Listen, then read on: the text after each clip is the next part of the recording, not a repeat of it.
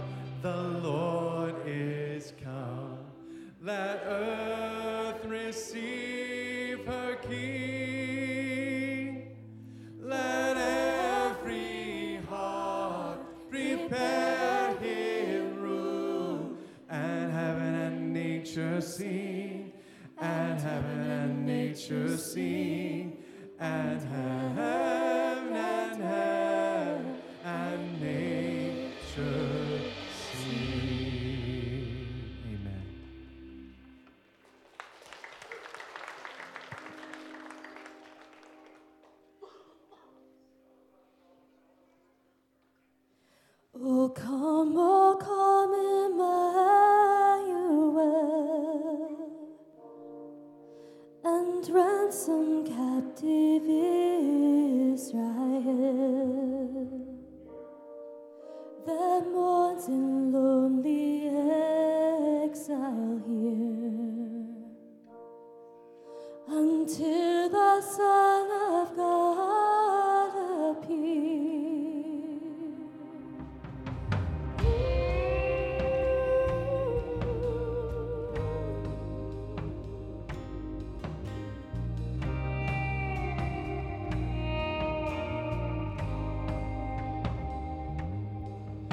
Oh, come thou day spring from on high, and cause thy light on us to rise. Disperse the gloomy clouds of night, and death's dark shadows put to flight. Rejoice, rejoice, Emmanuel shall come to thee, O Israel.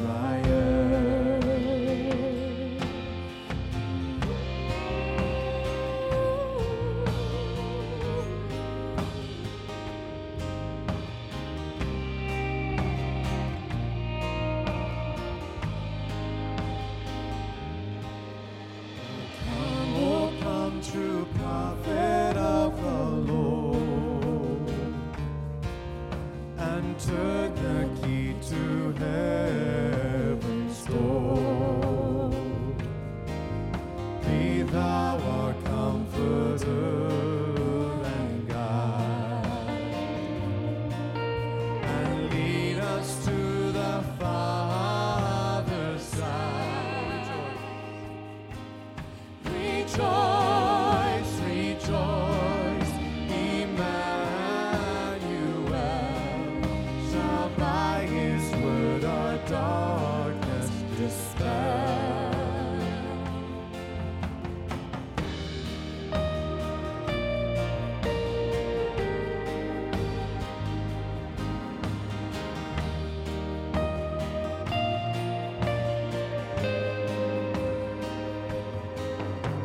Oh, come, our great high priest, and intercede.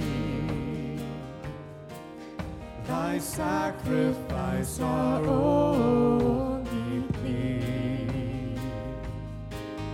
The judgment we no longer fear.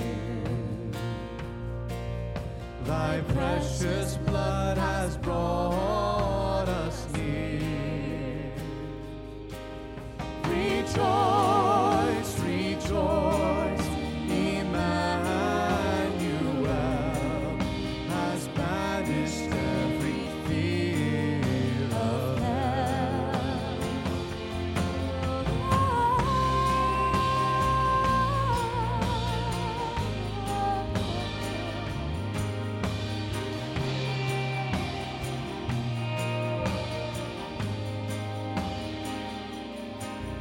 Oh, come thou King of nations, bring an end to all our suffering.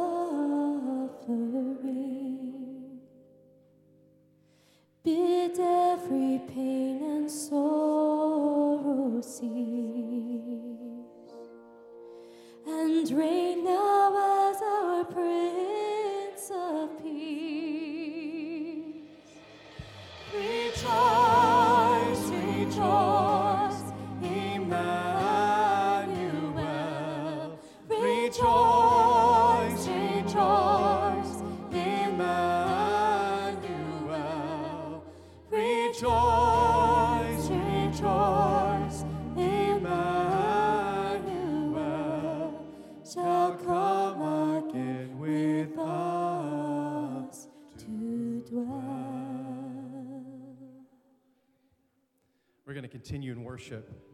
One of the ways that we worship is in giving. And we give not because God has need of our giving. We give because God is the greatest giver. He's always our great benefactor.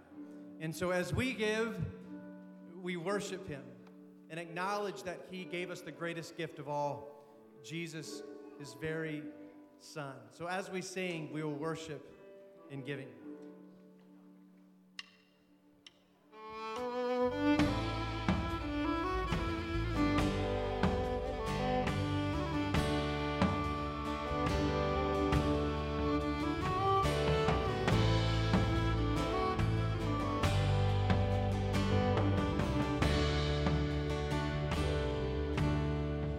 In Christ alone, my hope is found.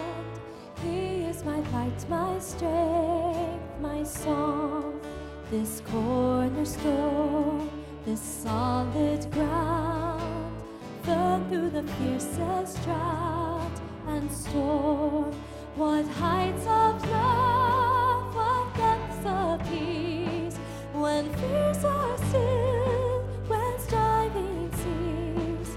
My comforter, my all in all. Here in the breath of Christ I stand.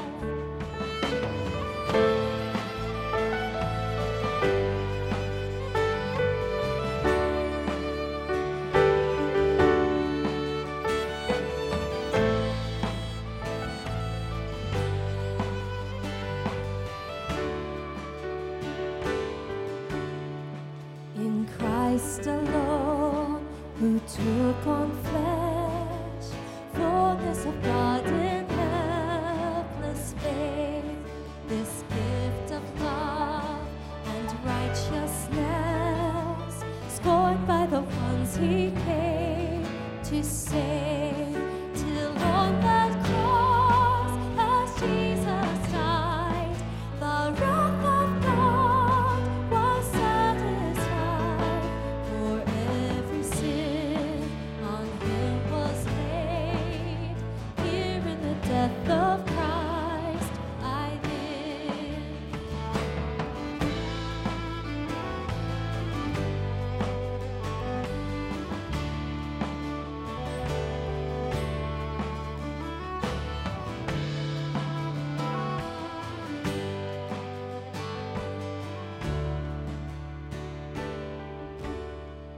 There in the ground his body lay, light of the world by darkness slain, then bursting forth in glorious day, up from the grave he rose again, and as he stands in victory, since Christ has lost his grip on me, for I am his and he is mine, bought with the precious blood of Christ.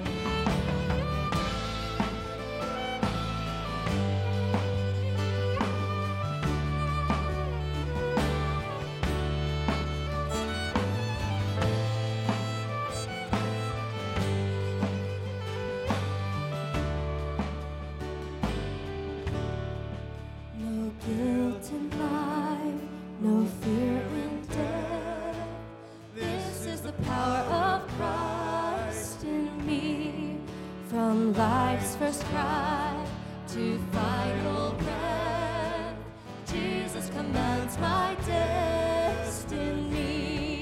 No power of hell, no scheme of man can ever pluck me from his hand till he returns or calls me home. Here in the power of Christ I stand. No power of hell, no power of hell, no scheme of man can ever pluck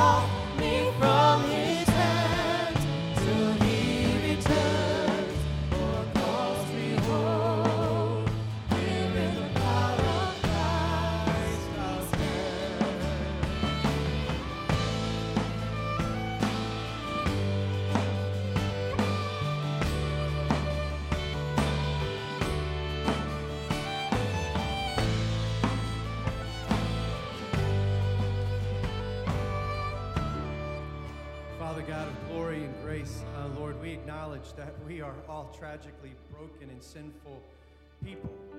But we proclaim the goodness of the gospel, that all of our sin rested upon the shoulders and body of a broken Christ on the cross, who rose victoriously over sin and death so that we can know forgiveness and wholeness and restoration. It's He we proclaim is good and true. In Jesus' name we pray. All God's people said, amen. Oh, man, I hope all of you had a delightful Christmas. Some of you traveled, some of you stayed here. I hope you remembered that indeed our greatest gift is the gift of Jesus. This is why we give gifts. Sometimes we give a lot of gifts, but we give because the Father is the greatest giver of His Son and continues to give, and will give to the nth degree when Christ returns. If you are new with us today, let me say thank you for joining us. We're so glad that you're here with us. If you're family from out of town, visiting family for Christmas, man, I'm so grateful that you chose to worship with us this morning. In the chair in front of you, there should be a little card that looks like this. It says, Connect Here. If you would just honor us by filling this out, we would just love to know that you were here with us so that we can begin a relationship with you. At the close of our time of worship, I'll be standing back there. I'll try to get there as quickly as possible because you visitors, I normally don't sing. So I'm going to try to get myself back there as quickly as possible, and I want you to hand this to me if you filled one out. But we're so glad that you're here with us. Let's go ahead and pray together. Father, this is your word to us. Lord, you have been telling us all along through Matthew what your kingdom will be like in all of its glory and fullness made possible by your Son, Jesus. And so, Lord, help us to hold on to those truths and long for those truths to take greater shape in us now, but certainly when Jesus returns. Lord, thank you for your word to us. In Jesus' name we pray, and all God's people said, Amen. Amen. Well, it seemed chaotic, all that wailing and crying. The courtyard was full of people. People who were beside themselves with grief, people who had been hired to grieve and wail so that the town could announce the passing of a loved one. But the scene moments before was equally as chaotic. People were pressing into Jesus, and a man fell at his feet. We know that this man's name was Jairus, and he said, "It's my daughter, she's dying. You must lay hands on her so she will live." The man tugged at Jesus' sleeves, pulling him in the direction of his home where his daughter lay, and Jesus stood up and followed him. So did everyone else. It was loud, it was stifling, with Jesus just barely ahead of the crowd. Seemingly out of nowhere, someone yelled, "It's too late. She's already dead. Don't trouble the teacher." As you can imagine, the father's face went from urgency and hope to immediate grief. He went from a run to a slow pace, for his daughter had already died. But Jesus was now the one pulling him, and he said, "Don't be afraid, believe."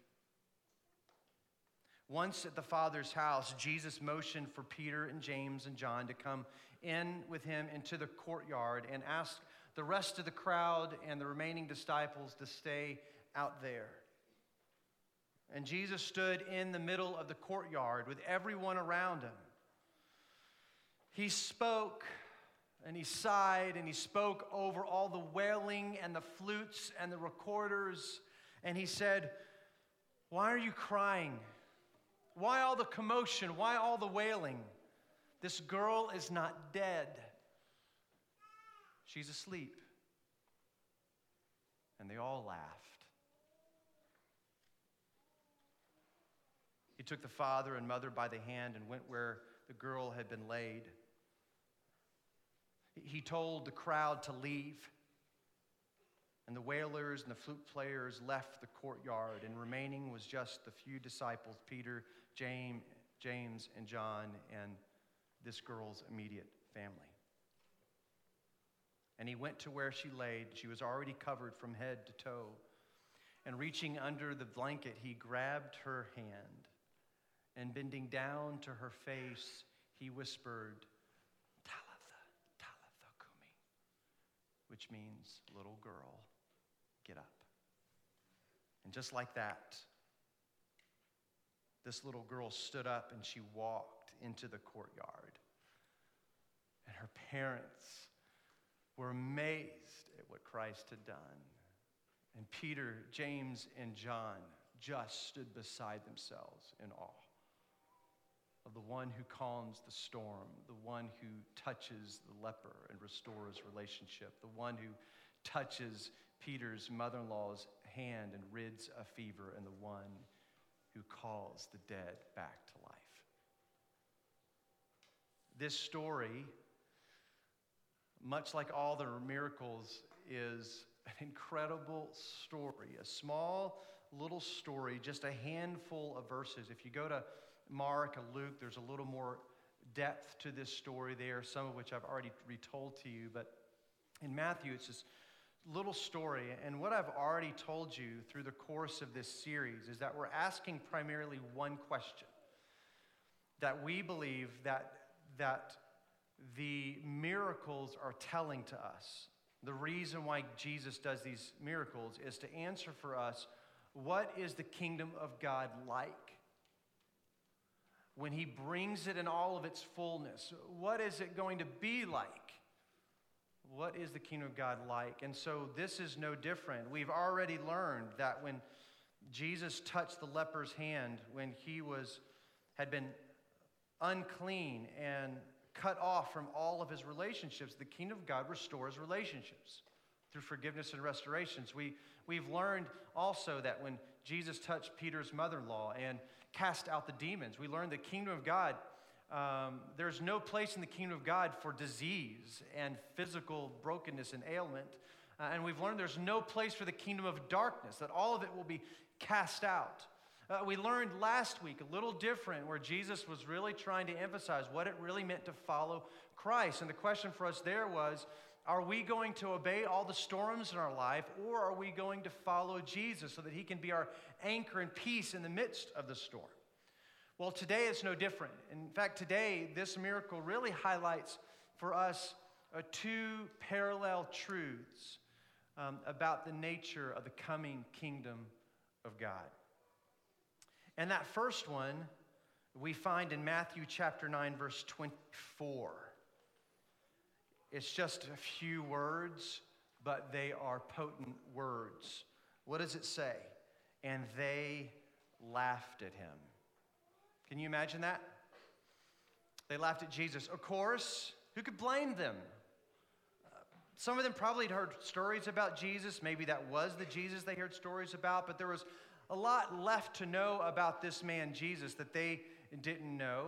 But the girl was dead. They were certain that she had passed away, and death is final. And the notion that some rabbi, even one who has possibly healed people in other towns, would walk into the courtyard and say, oh, listen, she's just asleep. They laughed. You don't know what you're talking about. We've been with her the whole time. We know what's going on. They laughed at her.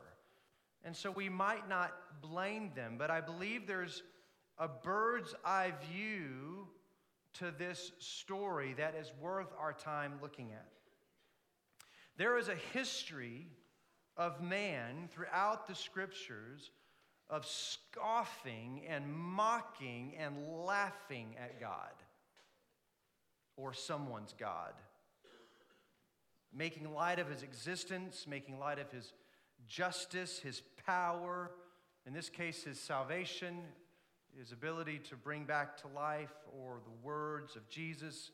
There's a history of man putting up their fists at God and making light of who he is and scoffing at him. And that's kind of a picture that we have here, a courtyard full of people laughing at the notions of this rabbi who we know to be the Son of God. The psalmist wrote in Psalm 42:10, "As with a deadly wound in my bones, my adversaries taunt me while they say to me all day long, 'Where is your God?'" Where's your God?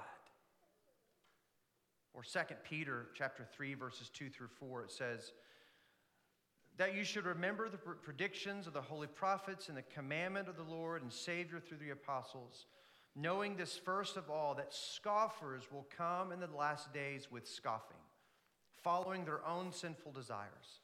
They will say, 'Where is the promise of his coming? For ever since the fathers fell asleep, all things are continuing as they were from the beginning of creation.'" You remember even the story of the criminal on the cross, right? One of them looked to Jesus and said, "If you are everything you say you are, why don't you save yourself?" Right? A scoffer. And we know the other one said, don't talk about him that way. Scoffers. 1 Corinthians 1:18 says, "For the word of the cross is folly to those who are perishing, but to those who are being saved is the power of God." In that moment in the courtyard, and again, we would have been right there with them, maybe laughing at the notion that this little girl was just asleep and not dead.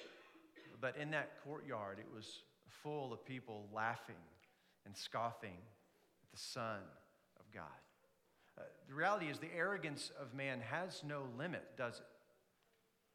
We are arrogant, and by God's grace, many of us in this room have been redeemed. We walk in faith with God. We proclaim, we don't scoff, we proclaim that He is the Messiah, the Son of God, the risen one. But our world is full of arrogant men and women who make light or little of God. There is no God. Or what can your God do? What has He done? Look at the evil in our world. Where could your God be?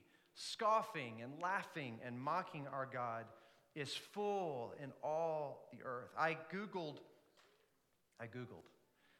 did a Google search, and you know how when you put in the search bar, it'll drop down some suggestions. It tries to guess what you're looking for. So I typed this in, "believing in God is," and this is what it came up. These were the immediate suggestions. Believing in God is weak, delusional, foolish, a waste of time. Isn't that remarkable? I mean, it's not remarkable. We know this to be true. We know this to be true, that we live in a culture among a people, and this is not new. This has been happening from the beginning, that have scoffed at God, laughed at God, mocked God, and maybe even worse. I don't know what's worse, either mocking at God or being completely apathetic towards God. Should I even bother with this whole God business? Some of us will spend time having conversations with friends and family, and we want their response to be a renewed awareness of who God is and faith, but sometimes we just get like, I just really don't care to invest my mental energy to discern whether this God is real or not. Our world is full of people who are indifferent, apathetic, or laughing at God. Their laughter, even in this courtyard, is symbolic of those who will not believe, who will reject Christ. The Word of God tells us that He will silence His scoffers. It's all over the Scriptures. And there's a steady theme throughout the Bible that God will finally silence all of those who laugh at Him and have rejected Him. All of those who mock Him and His ways. Acts 13:41. This is a quotation out of Habakkuk, but it says this: "Look, you scoffers, be astounded and perish, for I'm doing a work in your days, a work that you will not believe, even if one tells it to you." We know the prophet at the time was talking about the Babylonians that were going to come in and bring these people into exile, bring judgment. And that's what this verse is saying about those who scoff God. Be astounded. One day you will face the judgment of God. So here's what's important. Every miracle that we see, every display of the beautiful nature and power of salvation through Christ is also a warning of the coming kingdom of God and judgment that is to come for those who reject Jesus. It's a fact, Jesus saying over and over again, this is who I am, this is who I am, this is what I'm doing. Will you believe? Will you believe? Will you believe? Every proclamation, every miracle is an invitation to into belief and walking in faith with Jesus. And every miracle is a proclamation that if you reject me, if you don't believe in me, if you don't trust him, if you don't walk in faith with me, then judgment is coming for you when my kingdom comes in all of its fullness. And so we see a beautiful proclamation of what the kingdom of God is like, and we also hear, my kingdom also brings judgment against those who reject the Son.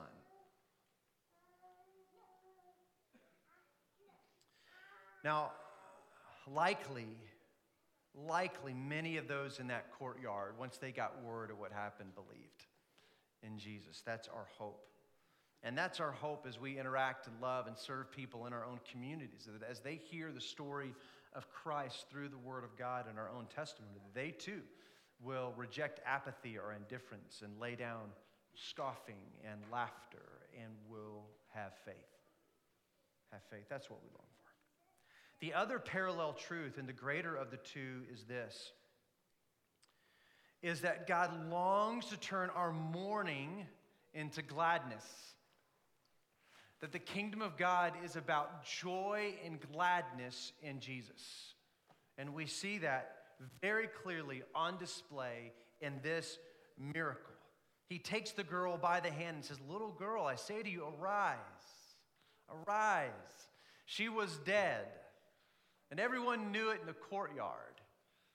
And Jesus rose her back to life. And so the parallel truth, not only does this story say, don't mock God, don't laugh at God, judgment's coming, put your faith in God, but he also says the kingdom of God is turning our mourning into gladness and joy by overcoming death. There are two other accounts of resurrections in the New Testament aside from the resurrection of Jesus. You probably know these.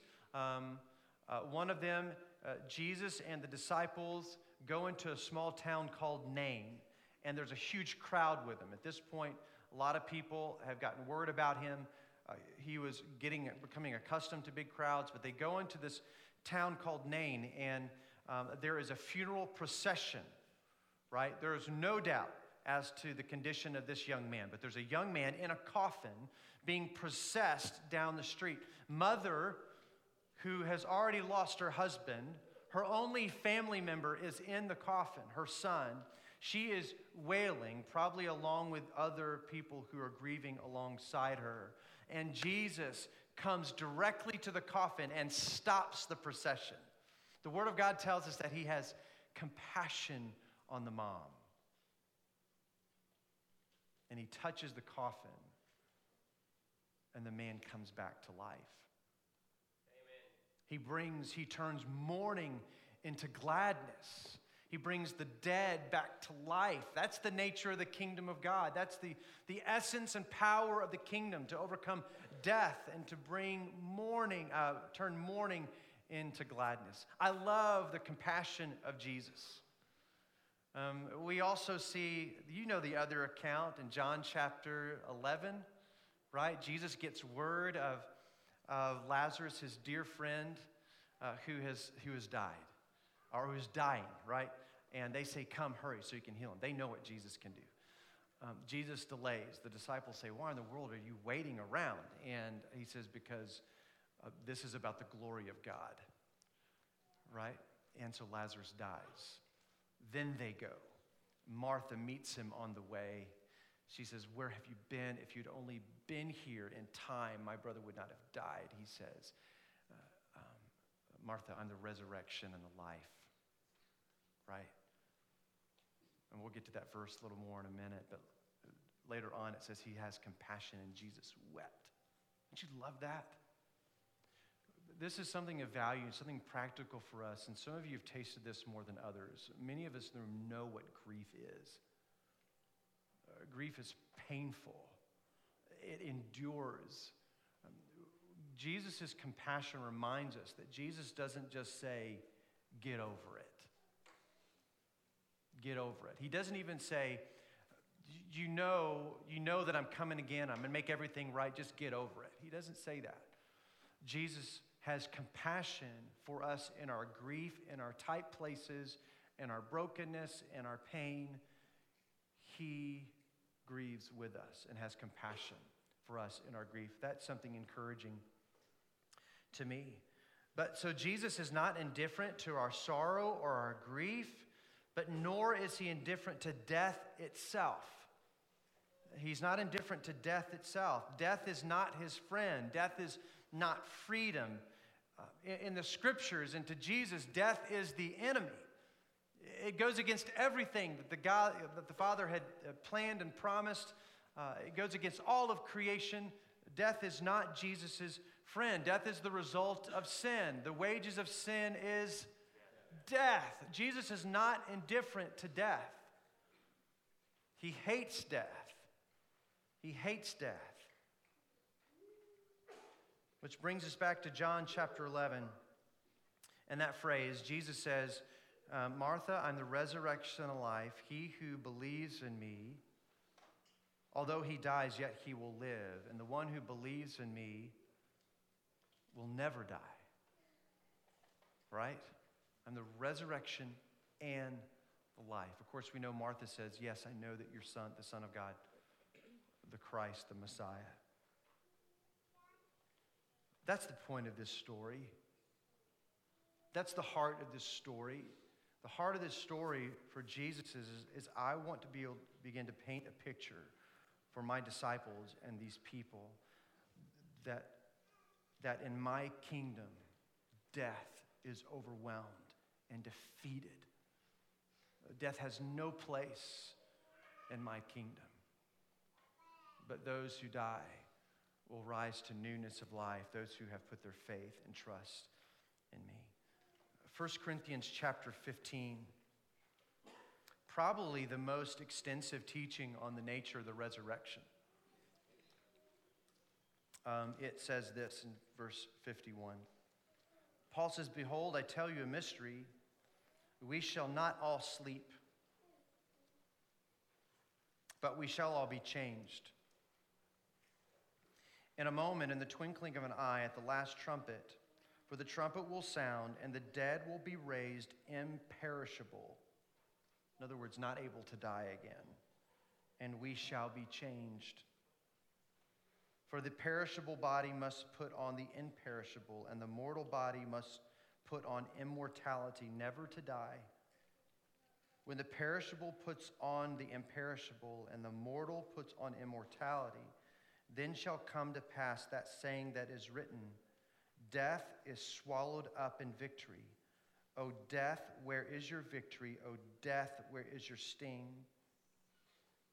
The sting of sin, of death is sin, and the power of sin is the law. But listen to this. But thanks be to God who gives us the victory through our Lord Jesus Christ. That's the picture of the kingdom. That's the picture of the kingdom here in this story. As Anna and Christy already alluded to, when Jesus was telling the mourners and the flute players, just get out of the courtyard. It was, in part, he needed to be with this family alone, but also he was saying something profound, that in my coming kingdom, there is no mourning. There is no grief any longer. There's only joy and gladness to be had. So get rid of them. That empty courtyard that once was full of mourners is soon to be replaced by amazement, joy, and wonder at the risen Christ, or soon to be risen Christ. And that empty courtyard that now is full of amazement and joy and gladness, Jesus says, that's what my kingdom is like. That's what my kingdom is like.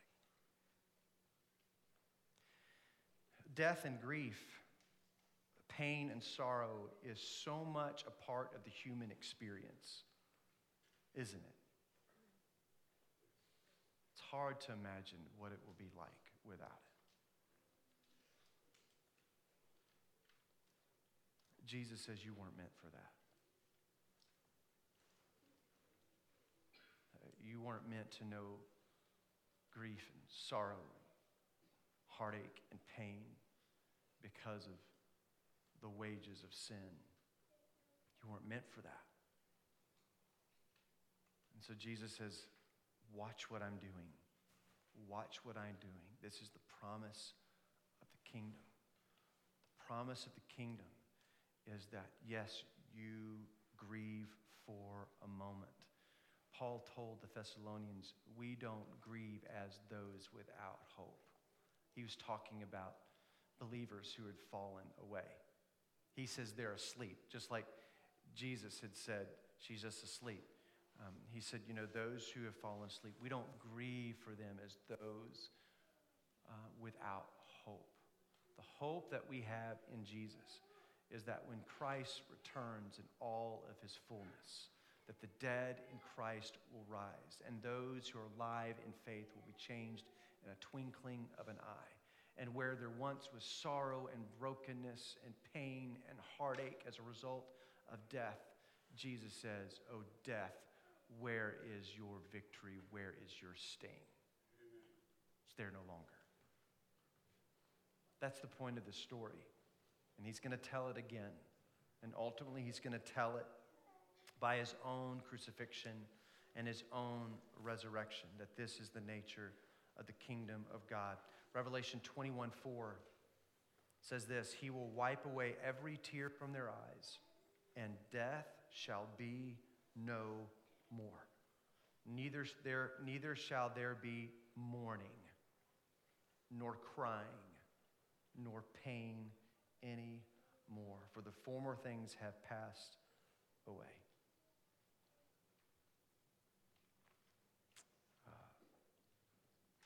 Matthew and Mark and Luke and John record these miracles for us so that we can be astounded by the nature of Jesus, that he's the Son of God, that he's everything that he has said himself to be. They tell these stories so that we can have a snapshot of what is coming and what will be fulfilled in Christ. And between now and then, Jesus would say, hold on to me.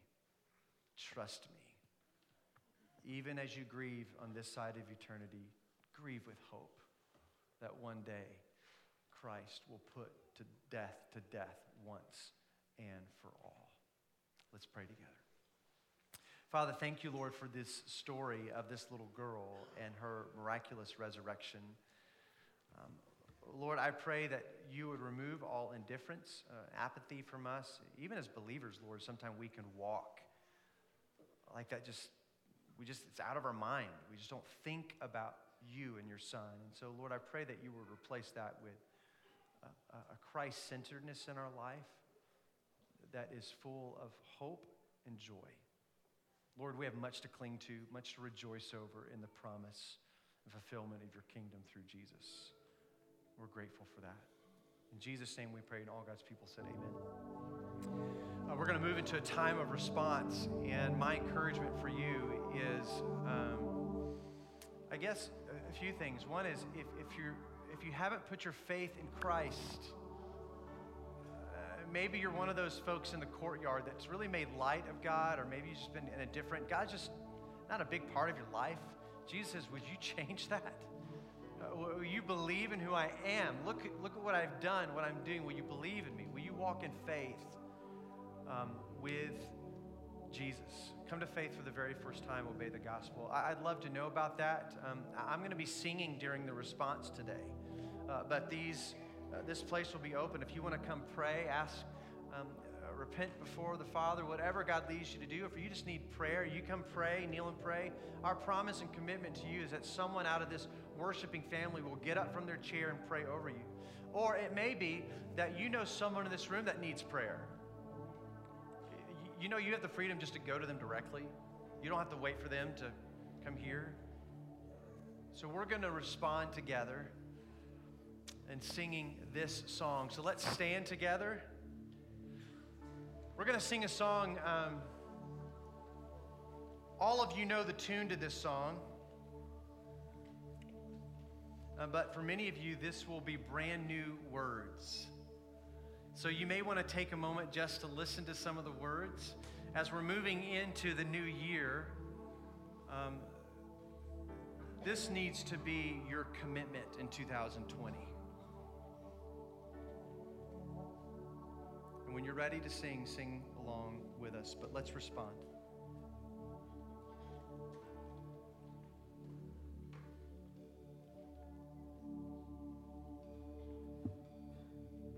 Should nothing of our efforts stand, no legacy survive, unless the Lord does raise the house in vain, its builders strive. To you who boast tomorrow's gain, tell me, what is your life amidst that vanishes at dawn? All glory be to Christ. All glory be. All glory be to Christ our King. All glory be to Christ. His rule and reign will ever sing. All glory be to Christ.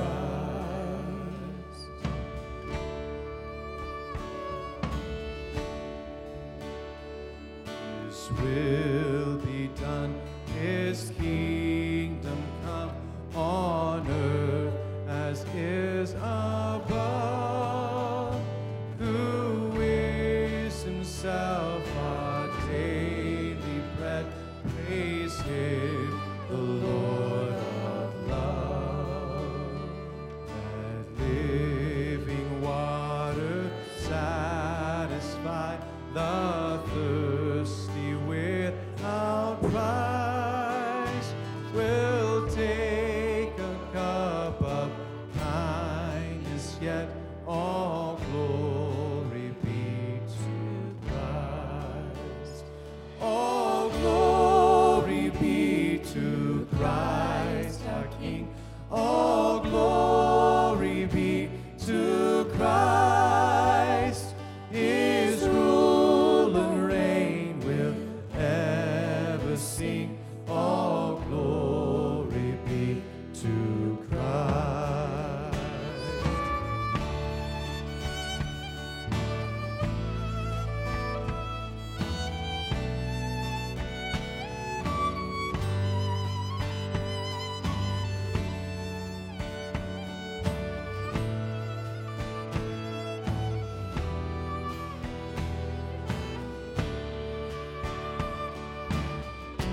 And on the day, the great I am, the faithful and the true, the Lamb who was for sinners slain is making all things new. Behold, our God shall live with us and be our steadfast light, and we shall ever His people be. All glory be to Christ. All glory be to Christ our King. All glory be to